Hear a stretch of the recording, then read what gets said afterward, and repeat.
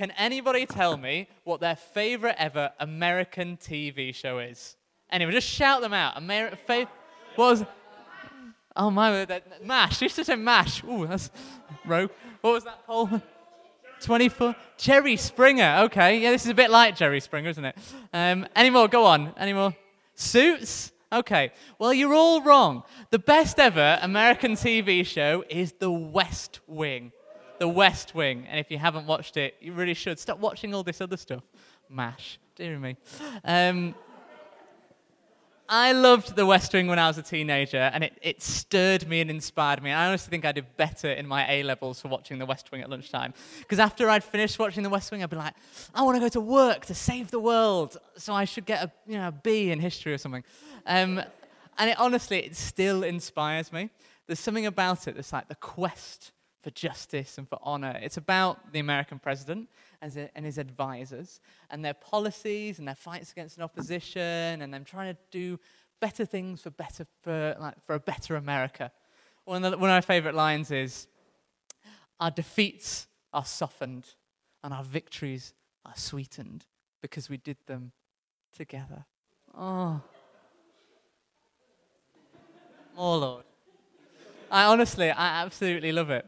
Anyway, so about this time last year, I finally got to go to Washington, D.C. to see all the areas where basically the West Wing, well, it wasn't a film, but the monuments around that West Wing has in it. And I got to see the West Wing, I got to see the White House, and nearby the West Wing was a White House museum where it had like paraphernalia and memorabilia and stuff from what was actually, not in the show, obviously, but from the real presidents, right? And amongst all the trash that they put in museums, there were these great letters to presidents. I'm going to read you some of them. Bring them up, Rob. Okay, here we go. This was from 1973. Dear President Nixon, I heard you were sick with pneumonia. I just got out of the hospital yesterday with pneumonia, and I hope you did not catch it from me.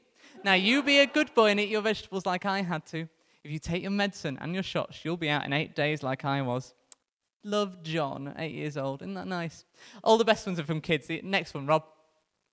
Dear Mr. President Reagan, how are you? I am fine. My name is James S. Gardner. I am 8 years old. I am writing to ask a favor for everybody who watches television. Please, could you tell Hollywood when they make the commercials to put the cost on too? Everything always looks so nice, but you never know how much money you're going to have to save up. Thank you very much. Please tell Mrs. Reagan hello. This one's great. I like the end of this one. Dear President Eisenhower, my name is Cheryl Bylan. I am 8. This is my suggestion for the flag. America the beautiful. I'm sorry to disturb you. Isn't that lovely? She had to apologize. And then here is the best one of them all. September the 11th, 1974. Dear President Ford, I think you are half right and half wrong. Yours truly, Anthony Ferreira. Now, when you're in a position of authority, like the president, you get inundated with messages. I imagine this most recent president gets a lot of mail. Maybe some positive, maybe some negative, who's to say?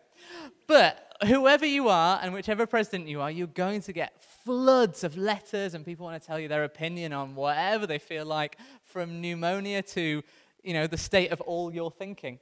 And even if you're not a president, you're still going to get throughout your life messages flying in all the time.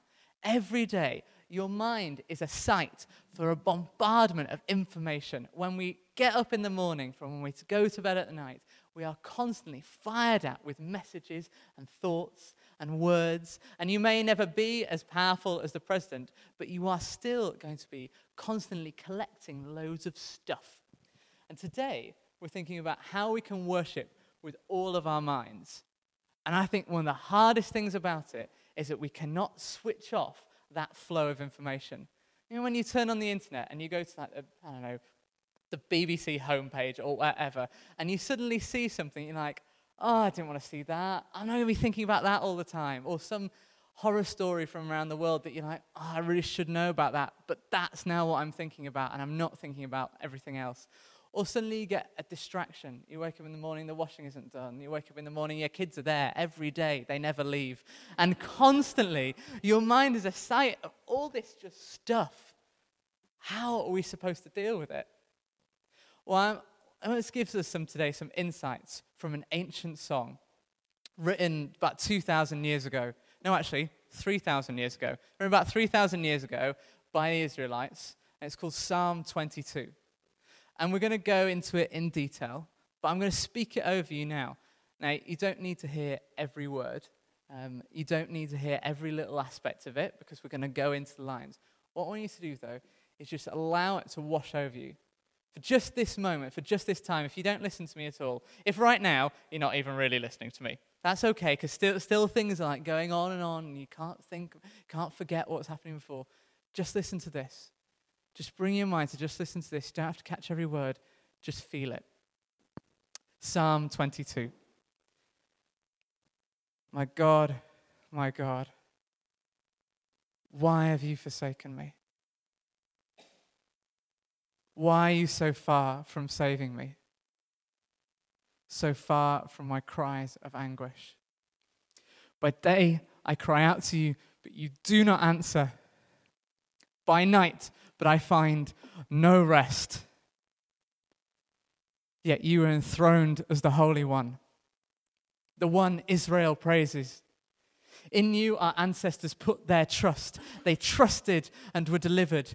They called out to you and were saved. They trusted in you and were not put to shame. But I am a worm and not a man, scorned by everyone and despised by the people. All who see me mock me. They hurl insults, shaking their heads. He trusts in the Lord. They say, let the Lord rescue him. Let him deliver him, since he delights in him. But you brought me out of the womb. Even at my mother's breast, you made me trust you. From birth I have been cast upon you. From my mother's womb you have been my God. Do not be far from me, for trouble is near, and there is no one to help. Many bulls surround me. Strong bulls of Bashan encircle me. Roaring lions who tear their prey open their mouths wide against me. I am poured out like water, and all my bones are out of joint. My heart has turned to wax.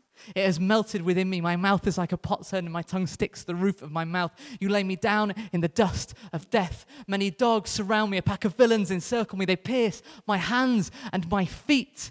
All my bones are on display. People stare and gloat over me. They divide my clothes among them, and they cast lots for my garments. But you, Lord, do not be far from me.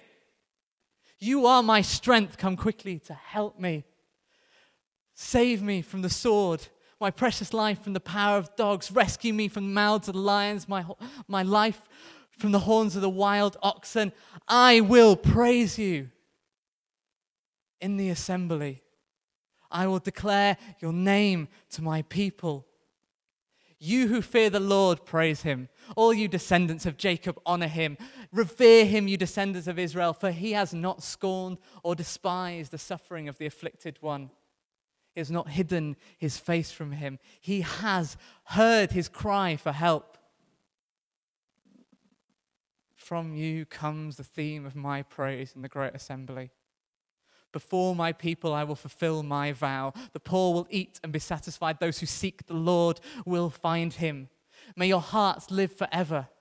The earth will turn to him. They will remember the Lord. The families of the nations will bow down before him, for dominion belongs to the Lord, and he rules over the nations. The rich of the earth will feast and worship. Those who go down to the dust will kneel before him. Those who cannot save themselves, posterity will serve him. Future generations will be told of the Lord. They will proclaim his righteousness, declaring to a people yet unborn, he has done it.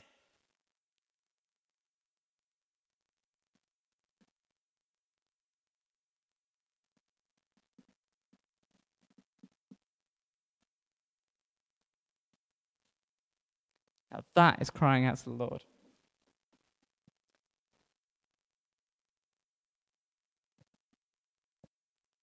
When we are bombarded by messages, when our minds seem like a hive of information, when our minds seem like they are never at rest, when we are constantly surrounded by what we feel like is closing in, it might not just be enemies, but it might feel distressing.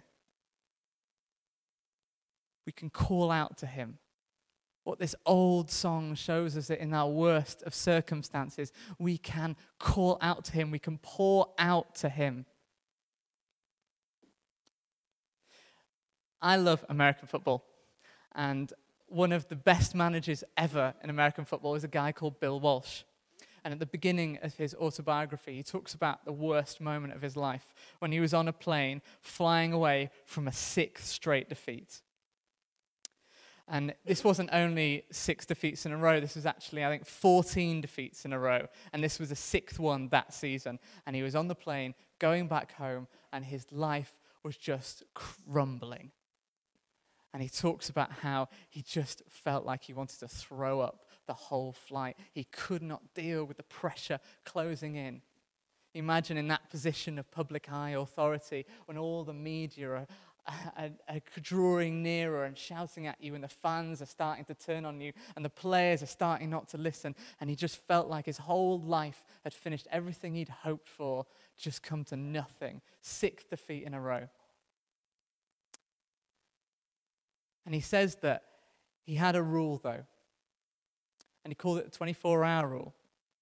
And the 24-hour rule was that he could pour out everything he felt, that he could be in that terrible situation, that he could let himself feel all that despair for 24 hours. And then when 24 hours was done, bam. It had to be over because the next game was coming. It had to be over because he had to put a stop to it. 24 hours he could pour out and then stop. And I think Psalm 22 does something slightly similar. So can we see Psalm 22? It's right at the end of the slides. It's like, there we go. Well done. Thanks, Rob. So it starts with this pouring out of complaints. It starts with saying, just everything is pressing in on me. Everything is going wrong. My God, why have you forsaken me? I cry out. Yet you're this. You're supposed to be this. But what? What is going on? I don't know the situation you've come to G2 today in. I don't know what your week was like. I don't know if you feel like you're falling apart or you feel like you're managing to get things together. But there are times in our life where we do feel like this, where we go that low. And in this song of worship, when this person crying out goes that low, he pours out complaint. We can draw God in. When you go that low, draw God in. And the next slide, it keeps on going. It doesn't just say, this is who you're supposed to be, God. It says, I am nothing. This is not one of those classic like Pentecostal talks where it says, just believe in yourself and things will be better. There's kind of motivational speeches where believe in yourself and you'll win. Believe in yourself, believe in yourself. This is straight up despair. I am a worm and not a man. Probably the most famous person to quote this psalm was Jesus. That's God made man. And Jesus quoted it whilst he was on the cross. He said the first lines and he said the last lines, my God, why have you forsaken me? And my guess is that the rest of the lines were also going through his head when he was in that place. These lines like, I am a worm and not a man, scorned by everyone, despised by the people, these insults flying in. It keeps going. He doesn't stop. He's pouring out complaint. The psalmist keeps saying, God, this is what seems to be happening to me. God, this is horrendous. The next slide. He talks about exactly how he feels. I am poured out like water.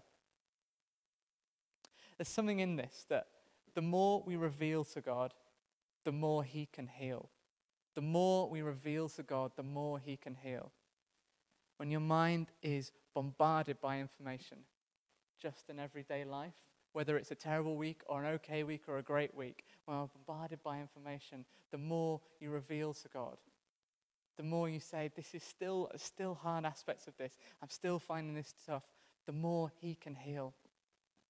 And then it goes on further, the next slide. It doesn't stop, it's just continuous.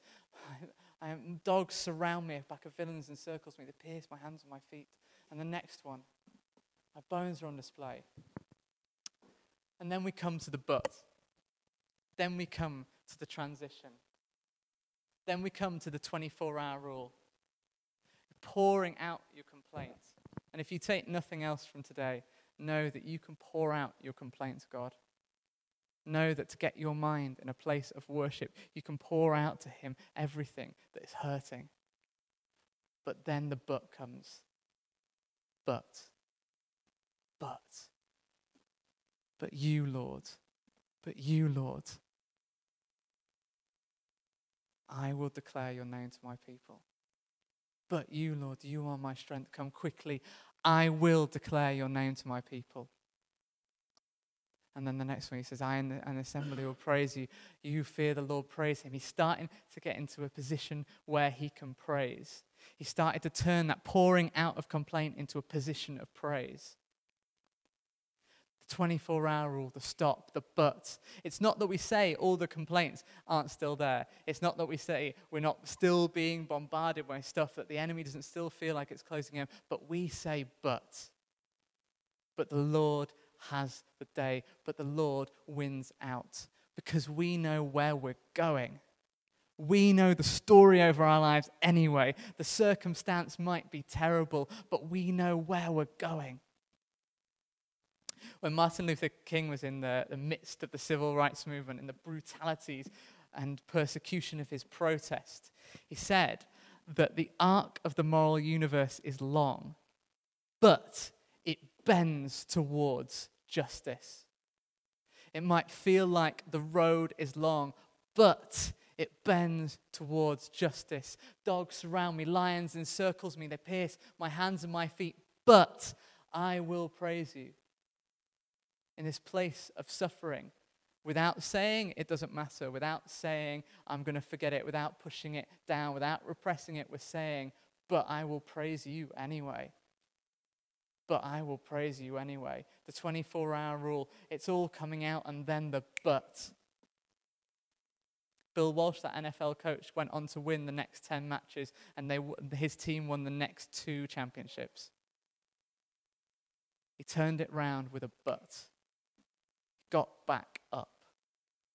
And we get back up, not because we believe in ourselves, but because we know where we're going, and we believe in where God is taking us. One of my favorite writers is a guy called Edmund Burke. And in my final exams, when I studied history at undergrad, I had to learn a load of his quotes and stuff like this. And there was one of my favorite ones that not only was great to include in the exam, but also actually had some genuinely good content, unlike most of the other stuff I had to read, like Foucault. But Edmund Burke, he talks about the Holy Spirit like a cream, like a balm that goes underneath our anxieties.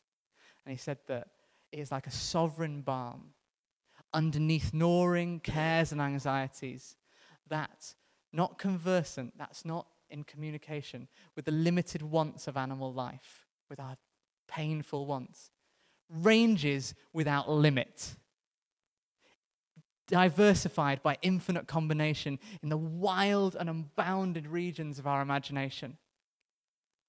The Holy Spirit, in these situations of pain, confusion, oppression, can go underneath our anxieties and can make our imaginations infinite. It can release them.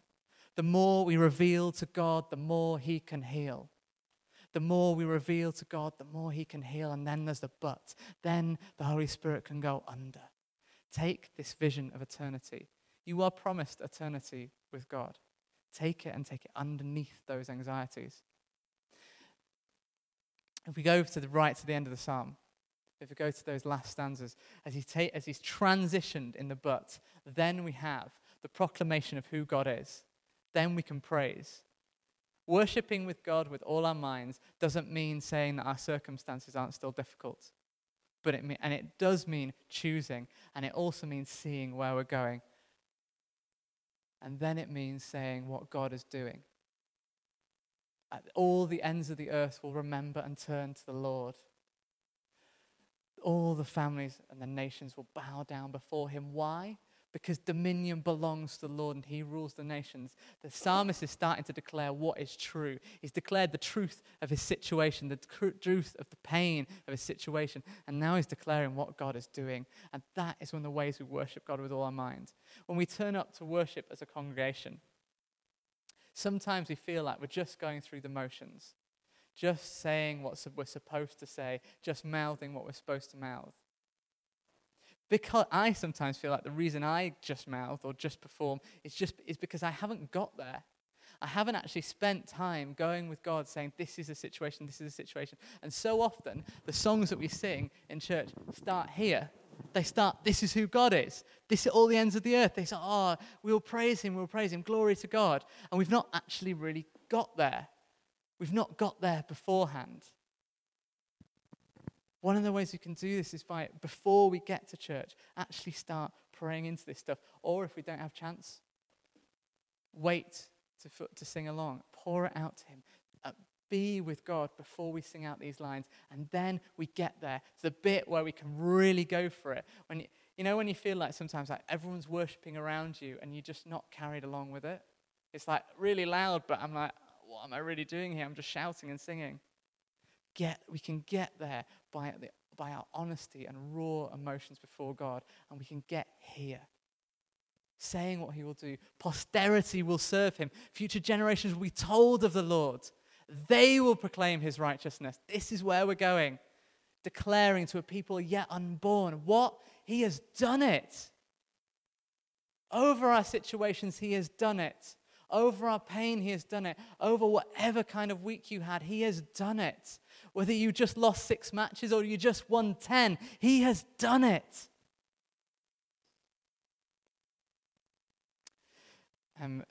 I study for a PhD, and a lot of the time it's spent in a little niche just studying on my own, just with my own books and without anyone else. It's not for extroverts. If anyone's interested, don't do it.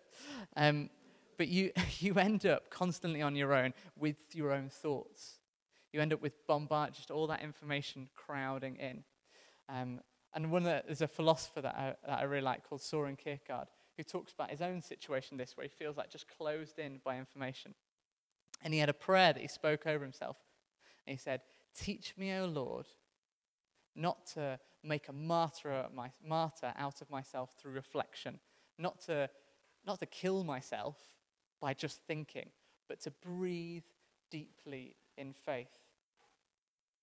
Sometimes when we get to this point, we've got so much going on that we've just forgotten to breathe. When we get to this point, when we're singing out glory to God, just before we do, breathe in. Everything's going on, everything's crazy. Don't forget to breathe. Don't forget to breathe, because then you can breathe out. He has done it. Breathe in faith, and breathe out. He has done it. Worshipping God with all our minds is not easy. It seems like actually an impossible task when we live in a modern age of information and technology that never leaves us alone, that's constantly buzzing in our pockets, that constantly is addressing us, constantly asking for our attention. It seems impossible, but we can go through the stages. If we're honest before God, if we reveal so he can heal, if we choose to say, but I praise him, and if we look to where we're going. So we're going to try this today. We're going to try to pour out our complaint to him, and we're going to try to say but, and we're going to try to see where we're going. So let's have some time to do it. So Ben will be back in a moment just to conclude our thinking for today. But we're going to do exactly what was said and have a moment just to breathe and to take on board what we've heard and maybe to do something with it. And we've got some post-it notes and pens. So whoever's in the middle of the aisle, you're like the post-it note monitor. So if you want to pass it along, grab yourself a post-it note, grab a pen, and pass that along. And we want to pick up this theme of worship and the idea of our mind and the ideas that Ben has spoken to us about from Psalm 22. And it's an idea of a journey, and Ben explained that, the beginning, and then there was the but, and then the second harp, which we've all heard. And there are two parts of it. So we've put some bits of paper on the wall that pick up some of those dereliction-type cries that were at the beginning of the psalm. And they're there for illustration. It's not that you necessarily feel like that, though you might feel like that. One of them says, I cry out to you. That one says, God, why have you left me? And that one says, God, why are you so far away? So what you might want to do is write down or draw or make some kind of marker of something that you feel is the thing that comes to mind. The things you were thinking of while Ben was talking that maybe hold you back from worship. And it might be practical and trivial. It might be deep. It might be emotional. So you can engage with that however you want, and you can either write it down or you can just put something that symbolizes it. And then when you've done that, go and stick it on one of those bits of paper. And it doesn't matter which one you stick it on, just some's on the left and some's on the right, so you can do that. And then maybe when you've done that, maybe you tear your Post-it note in half, and on the other side, Rosie will come and tell us what you're going to do with that. Sorry. So here we are going to declare how we praise God. So any declarations that come to mind, having kind of laid down your feelings of just not really sure where you're at, or crying out to him, we're going to praise him. Come and write whatever you'd like. Yeah. Brilliant. So 2 halves, and we're going to take about 5 or 6 minutes. So you've got a few minutes to do that. So maybe you want to start with the things that are on the walls, and then you want to end with the thing that you're going to kind of literally bring to the front and put it down as part of your contribution to worship. So over to you for that. But you, Lord, do not be far from me. You are my strength. Come quickly to help me. Save my life, my precious life from the power of dogs. Rescue me from the mouth of the lion. Save me from the horns of the wild oxen. From you comes the theme of my praise. Before my people I will fulfill my vow. The poor will eat and be satisfied. Those who seek the Lord will praise him. May your hearts live forever. The ends of the earth will remember and turn to the Lord. The families of the nations will bow down before him, for dominion belongs to the Lord, and he rules the nations. The rich of the earth will feast and worship. Those who go down to the dust will kneel before him, those who cannot save themselves. Posterity will serve him. Future generations will be told of the Lord. They will declare, proclaiming to people yet unborn, he has done it.